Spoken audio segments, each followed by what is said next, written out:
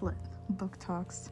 Now, you can tell I've been doing a lot more mysteries and thrillers and just everything going around with that.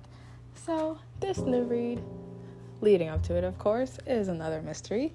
And it is by Jessica Goodman. And as you saw, I did another one of her books, They'll Never Catch Us. This one is called They Wish They Were Us.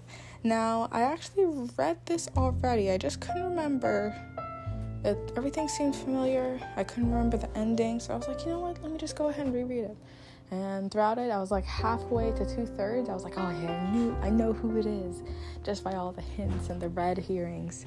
But here is the blurb. A pristine infusion of Gossip Girl and Netflix's Elite, this prep school thriller has it all.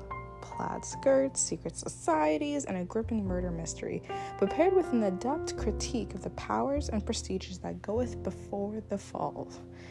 Now, it's great. I mean, it goes along with the Ivies, especially, and I have that review previously published, but it goes around the Ivies, of course, Karen McManus, Jessica Goodman, all of those vibes are in this novel, and I definitely recommend. Out of Jessica Goodman's books, I wouldn't place one before the other, just because they were both so good, and they made you want to continue reading. Definitely recommend, and I hope you enjoy your read. Happy reading!